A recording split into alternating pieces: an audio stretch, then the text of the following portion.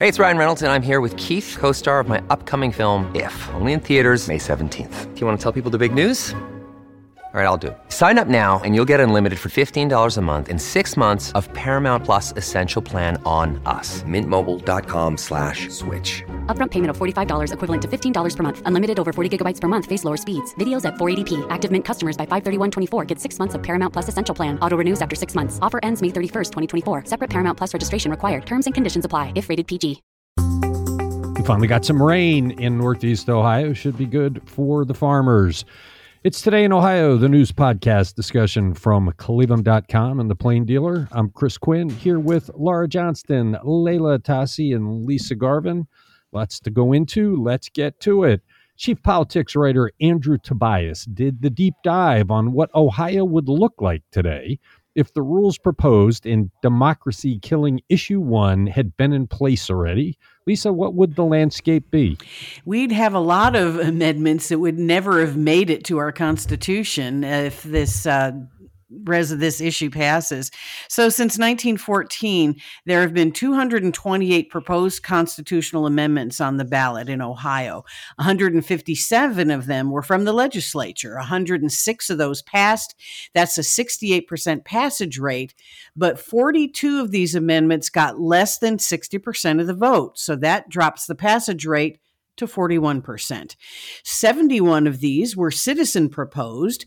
19 of them passed. That's a 26% rate, but 7 of them got less than 60%. So that drops the passage rate to only 10%. There have been 5 amendments since 2000 of 20 that we've had since then that would not have met the 60% threshold. Chief among them was 2006, the $6.85 minimum wage that passed with 57%.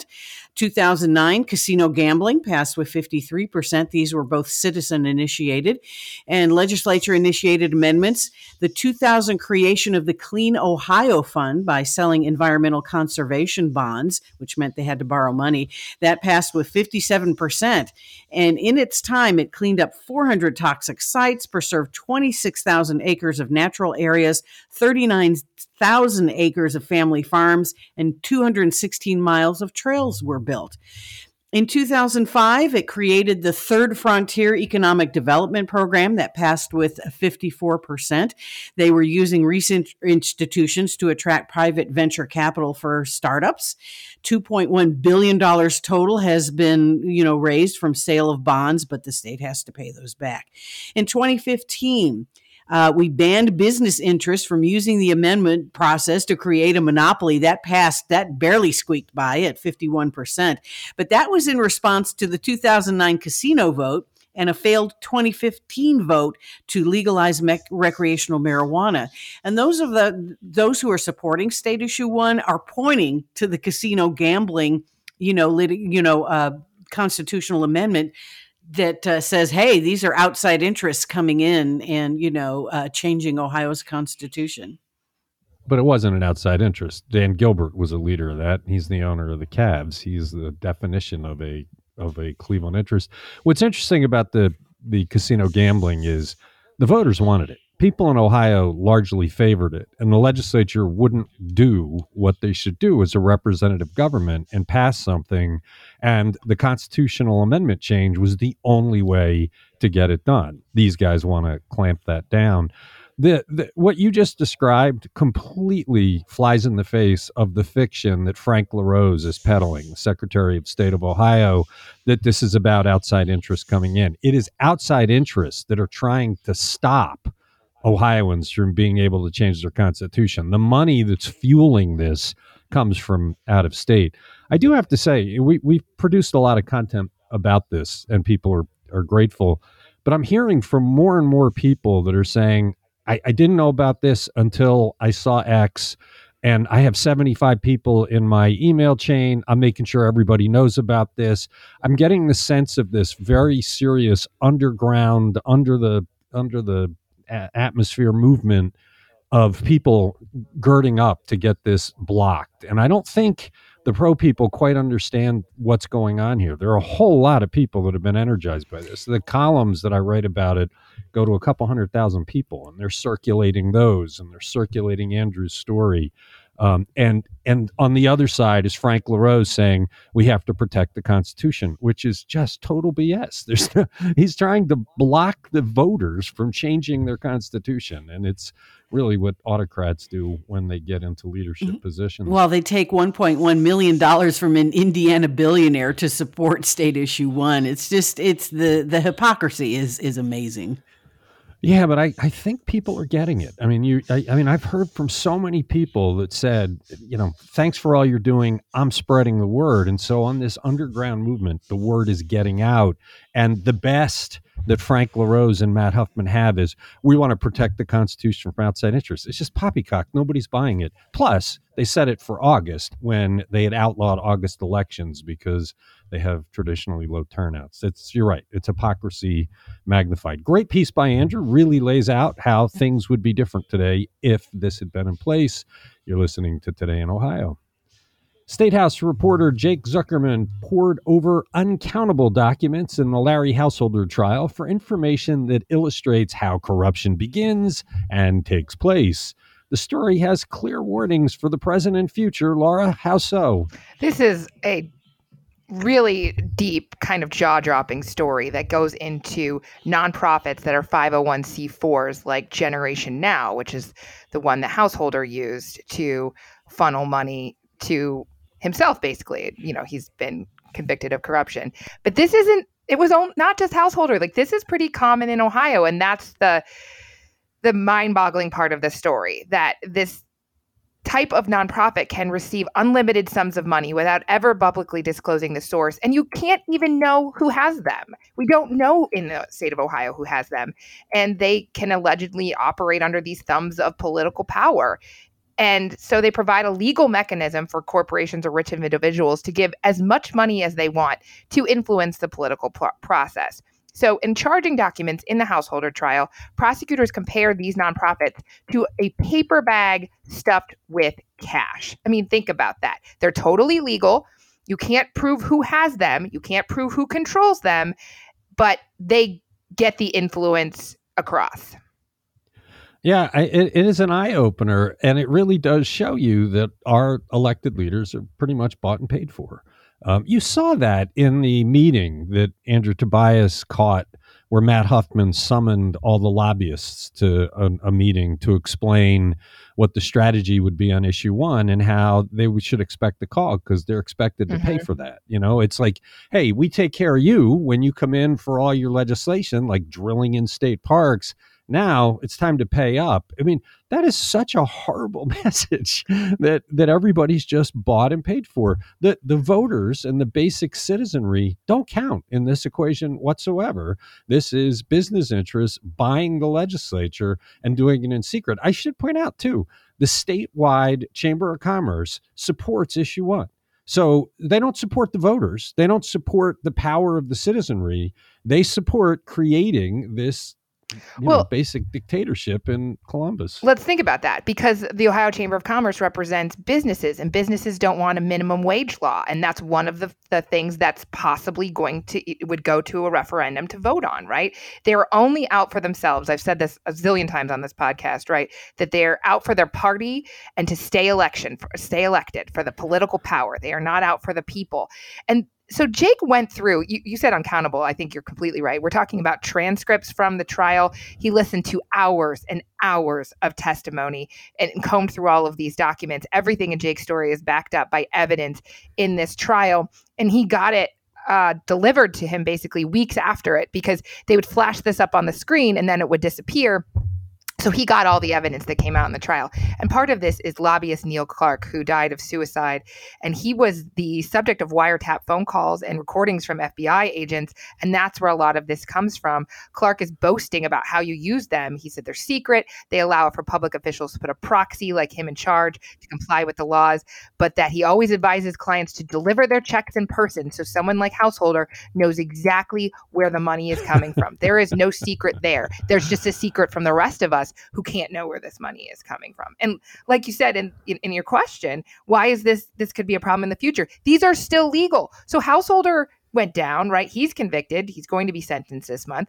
there are still a whole lot of people that haven't been even charged in this case. It's funny that Jake points out. So Householder's been convicted of giving or accepting a bribe, but no one's been convicted of giving the bribe. Yeah, I know. And it can still keep happening. Yeah, it's taken the Justice Department way too long to bring to justice the people that funded that operation. Hopefully after his sentencing, after Householder is on his way to prison, we will see some developments. You're listening to Today in Ohio. We partnered with Baldwin Wallace University and Braver Angels Ohio on a survey of Northeast Ohio when it comes to civil discourse and our ability to talk with each other. Things have deteriorated in the Donald Trump and post-Donald Trump eras. We rolled out our first story over the weekend. Layla, what did we show? This story by Lucas D'Aprile will be the first in a series that he and our Washington correspondent Sabrina Eaton will be collaborating on. We're calling this the Civil Discourse Initiative. Together, they're going to be dissecting and exploring both the results of the Baldwin Wallace Braver Angel survey that you mentioned and also the strategies that those groups have developed that have been proven to help people of all stripes and political leanings find common ground without abandoning their beliefs or avoiding divisive topics altogether. This project is aiming to serve as a roadmap to find our way back to a place where civil discourse is possible, and ultimately so is compromise on public policy that matters to all of us. So in this weekend's introductory installment, Lucas tells us that according to those survey results, nearly a quarter of Northeast Ohioans said that they have had such a severe political disagreement with someone in their life that it led to broken personal relationships and that they no longer speak with that person as a result. The group most likely to say that a political disagreement has broken a relationship was between the ages of 18 and 49, and those least likely to say that were over 50. The survey also found Northeast Ohioans overwhelmingly believe politics is becoming less civil and that it's to our detriment, which is perhaps unsurprising given that nearly 2/3 of respondents said that they judge other people based on their political beliefs. Beverly Horseman from Braver Angels Ohio told Lucas that this is all a function of the increasing partisan rancor over the past 40 years. We explore the roots of that in future installments of our special project, in stories that will look at the role of partisan media and social media, and also the way our voting system is set up, how those factors contribute to the lack of civility in Ohio. But suffice it to say that lately, no one is happy with the direction of our country, and everyone blames, quote, the other side. That's what we've been programmed to do for the past several decades. This was an interesting weekend to roll that out because of the federal indictment of the former president. Indeed. And all of the false equivalencies that followed that. My email lit up this weekend. Mr. Quinn, why aren't you writing about the Hillary Clinton emails? Mr. Quinn, why aren't you writing about Burisma? It's like, hey, the former president was indicted in federal court with very specific descriptions of what he did. That's what the case is about. But we just had automatic polarity. I mean, I'm fed by Fox News and all the lunatics, but it was fascinating how polarized this weekend was at the very time we have Lucas writing a story about how people feel they can't talk to each other. I know. Some survey responses, I think, give us a little hope. There were just under half of respondents said political disagreements have strained relationships, but that those relationships have still remained strong. And 2 in 5 people said political disagreements have made their personal relationships stronger because both people better understand each other when they've gone through those sorts of disagreements. So it seems that the key to all of this is learning to communicate in ways that don't deepen the division. That's what the Civil Discourse Initiative is going to be about. Yeah, and you mentioned we're going to be looking at election systems. It's pretty clear that the party primary system is heightening polarization in a big way. And there are jurisdictions, including a local one, that are experimenting with different systems that would get rid of that so that we start to get more reasonable candidates again. Right. Those will be good stories when we run those right. as well. Because the way our experts have explained that the primary system is that the people who are most likely to come out to vote in primaries are on the farthest fringe of any party. And so we're left with, in the general election, the fringiest of the candidates.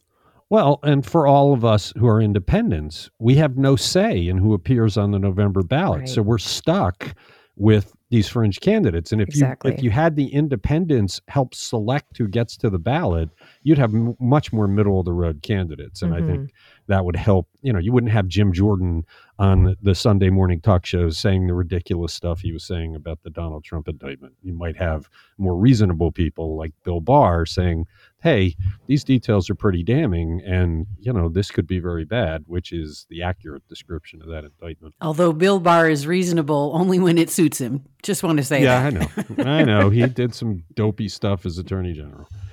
You're listening to Today in Ohio.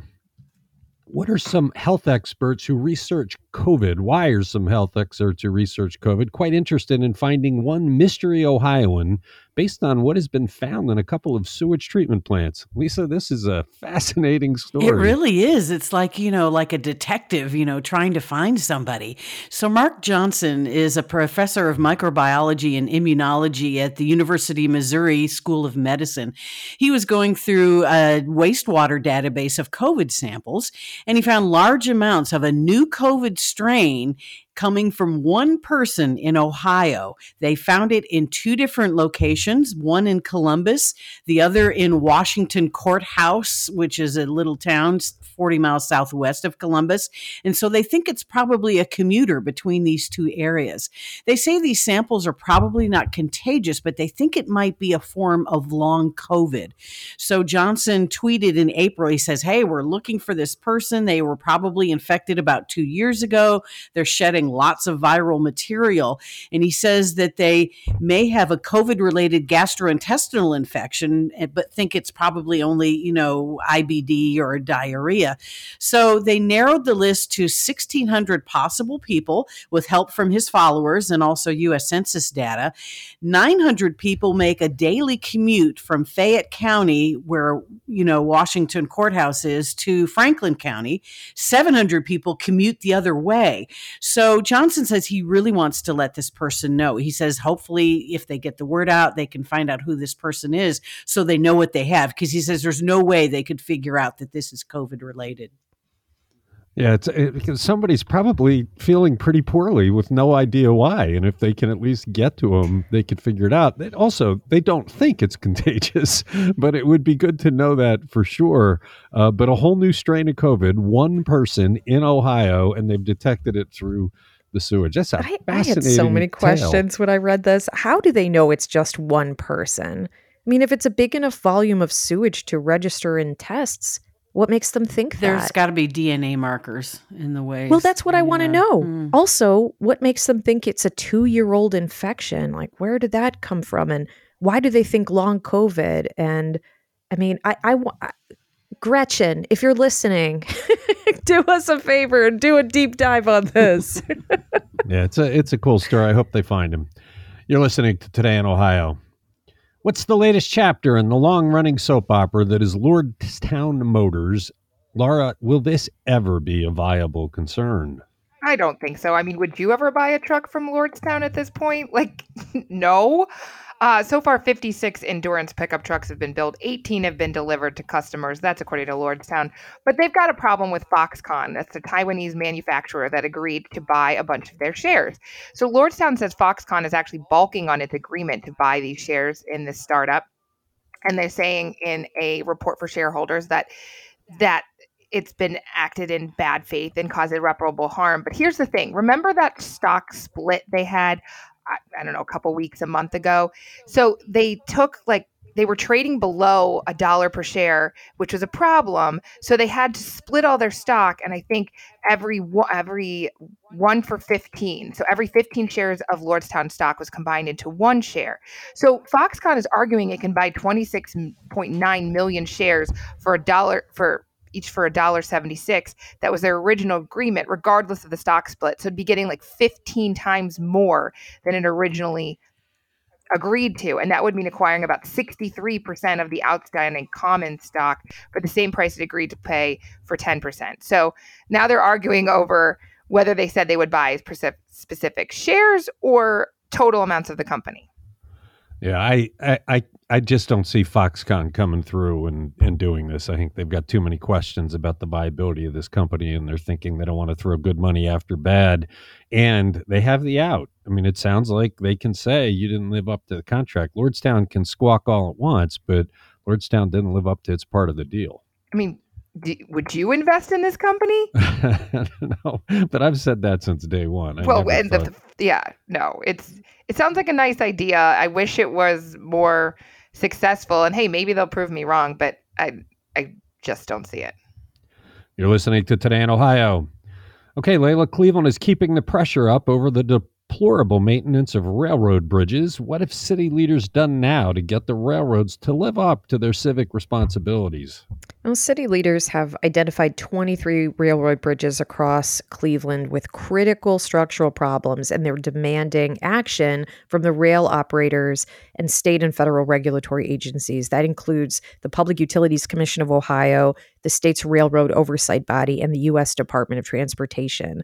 The city wants these agencies to conduct inspections and immediately order the railroad operators to repair 99 bridges in Cleveland, including those 24 that were identified as having serious structural problems, and 76 others with non-critical problems. And then they're going to send similar demand letters to the railroads directly. After the East Palestine disaster, the mayor's Office of Capital Projects surveyed all the railroad bridges in the city to get a handle on all of these problems, and they came up with this list. The worst bridges on their list have failing bearings and walls and deteriorated concrete on retaining walls and support columns.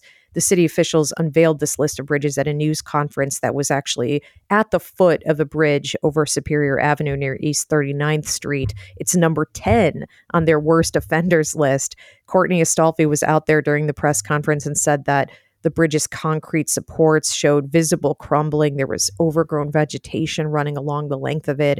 And as the officials were speaking, a pedestrian walked underneath this precarious bridge, and later a train rumbled by overhead. I mean, it sounds like a disaster just waiting to happen. And I'm sure that's the case at all of their worst offender locations. Good for the city for pushing this. Let's see if they can get some action. If with anything else in the city, if you let the condition get this bad, the city has tools to compel you as any kind of property owner. You remember the building in downtown where the facade was falling off a few years back, and the city got very aggressive in making the building owner fix that because bricks were falling off the building onto the street. Could have hurt somebody. Why can't they get it done with the railroads? Is it that Congress has just passed so many laws giving the railroads an out that we're all powerless? Because clearly these regulatory agencies are the groups that can enforce, and the city is as upset with the agencies as they are with the railroads for failing to maintain the bridges. Council President Blaine Griffin pointed to as an example one Norfolk Southern bridge on Cedar Avenue near Ashland Road that was ordered to make repairs nearly a decade ago by the federal government. They were ordered to complete the concrete encasement in 2015. Today, 8 years later, it still hasn't been done. So whose failure is that? We've heard a lot from J.D. Vance and Sherrod Brown, our two senators, about railroads in the past year because of the East Palestine train wreck. You would think that they would get it together and build in some enforcement to finally make the railroads live up to their responsibilities. It's ridiculous that Cleveland City Council and the administration have to do it. Big list, though. When I studied that list, I'm thinking this is basically every railroad bridge in Cleveland. Right. There should be some heavy fines for every month that passes after you've been ordered to repair these things. Come on, get it together. Treat it like a scofflaw with a ticket. Boot the trains, put a big boot on the train. Don't let them go through unless they fix the railroad. That's a good one. You're listening to Today in Ohio. State Senator Jerry Serino's Orwellian bill would clamp down hard on freedom of expression at Ohio colleges, making it difficult to attract students and faculty. But the Ohio Senate is not finished making life hard on colleges. Lisa, what's the latest? Ohio's Republican senators have inserted a bill in the draft budget that would force colleges to grant exemptions for vaccines based on religious convictions or reasons of conscience. Now, Colleges can still have vaccine mandates for enrollment, but the reasons for exemption are determined solely by the students. So you might as well not have a mandate at all. This is according to a Legislative Service Commission analysis. Now, this is not just COVID vaccines. This is all vaccines, hepatitis, polio, TB. School policies differ across the state, but at Ohio State, students are required to have measles, TB, and polio, and a couple other vaccines to register for classes. They do not require COVID vaccinations any longer at OSU, but they do allow exemptions for, quote, religious, philosophical, and moral convictions. So, yeah, they're saying you can have your mandate, but anyone can opt out for basically any reason. And we're just running away from science at this point. The vaccinations have done so much to make the world a healthier place. And because we elect fringe loons to the legislature because of gerrymandering, we end up running away from science and going with ridiculous, polarizing arguments. And it's not any better at K through 12. A series of inoculations are required for enrollment in K through 12, but Ohio is one of 15 states that allow non-medical exemptions. Okay, you're listening to Today in Ohio. How much is Ohio getting in the huge national opioid settlement announced last week, Laura? It is getting $680 million from CVS, Walgreens, and two other drug makers. Well, so those are the pharmacies, and then two drug makers, part of this $17.3 billion settlement. This is resolving thousands of lawsuits that are related to that role in the opioid addiction crisis. It still has to get final approval from the courts, but the companies could pay out the money over the next 15 years, starting by the end of this year. So 55% of Ohio's share of the money, that's about $374 million, will be distributed by the One Ohio Recovery Foundation. That's going to local relief, recovery, and prevention efforts. They have to make that decision on what programs get it. About $204 million will go directly to local governments, and the remaining 15%, around $102 million, goes to the state. Well, and we will know how the decisions are being made because we did get a Supreme Court ruling saying that they have to operate in the public eye.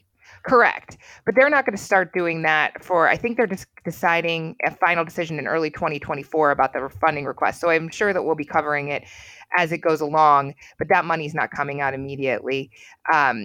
Drug maker Teva is part of this, and Allergan. So Teva agreed to stop all opioid marketing and ensure systems are in place to prevent the drug misuse. Allergan's a subsidiary of drug maker AbbVie. They pledged to stop selling opioids altogether for the next 10 years. So it's not just money, although obviously this is a whole lot of money. And we've talked a lot about these different settlements. So there's still different lawsuits going on, different local governments that have their own lawsuits. Those could still be playing out. So this isn't every bit of the piece of the pie, but it is a whole lot of money. The sad thing about this, and I hear from people about this all the time, is there's been such an overreaction that for people who are suffering genuine pain, they can't get the opioids anymore that relieves them of their pain. The doctors just don't want anything to do with it because they're afraid they could be charged or sued. And so there are people suffering today that don't need to be because they can't get the drugs. That's really too bad. I mean, I get it, right? Nobody wants to be accused at this point of overprescribing, but there is a I don't know about happy, there's a medium here. And they pushed these for so long, and obviously the result was all of this addiction and deaths, and now we've got to figure out, I mean, the money can't bring people back or necessarily help people recover. I mean, that's the goal, but a lot of lives have been ruined. Okay, you're listening to Today in Ohio. Let's end with something positive. Layla, what did the LeBron James Family Foundation celebrate last week? My gosh, my favorite athlete of all time, LeBron James, taking care of families in his hometown, man, in such a big way. The East Akron Neighborhood Development Corporation and the LeBron James Family Foundation on Thursday celebrated the opening of I Promise Housing. It's just a half mile away from the I Promise School in Akron. And this housing development, which was designed with I Promise families in mind, features 50 affordable long-term housing units with 2, 3, and 4-bedroom layouts. It's got Wi-Fi, community rooms, fitness rooms, all the amenities you'd expect to find in any market rate apartment complex, but rent is super affordable for those who qualify. It's $345 to $850 a month, and there are still 30 units available. Not only that, the LeBron James Foundation has agreed to provide support services for the families who live in the building, including job and family services, medical and mental health care, educational and career advancement training, and financial literacy. This was a $13 million project, and it was LeBron James's second venture in the housing market. His foundation's first foray in housing came with the opening of its I Promise Village by Graduate Hotels in 2019. And the I Promise Village offers short-term housing there and support for students and their families facing challenges such as homelessness, domestic violence, and other unforeseen events. So this is that long-term housing piece of that pie. And it continues his long-term commitment to his hometown. Amazing guy, continuing to do amazing things. That's it for the Monday episode of Today in Ohio. Thanks, Laura. Thanks, Layla. Thanks, Lisa. Thanks, everybody who listens to this podcast.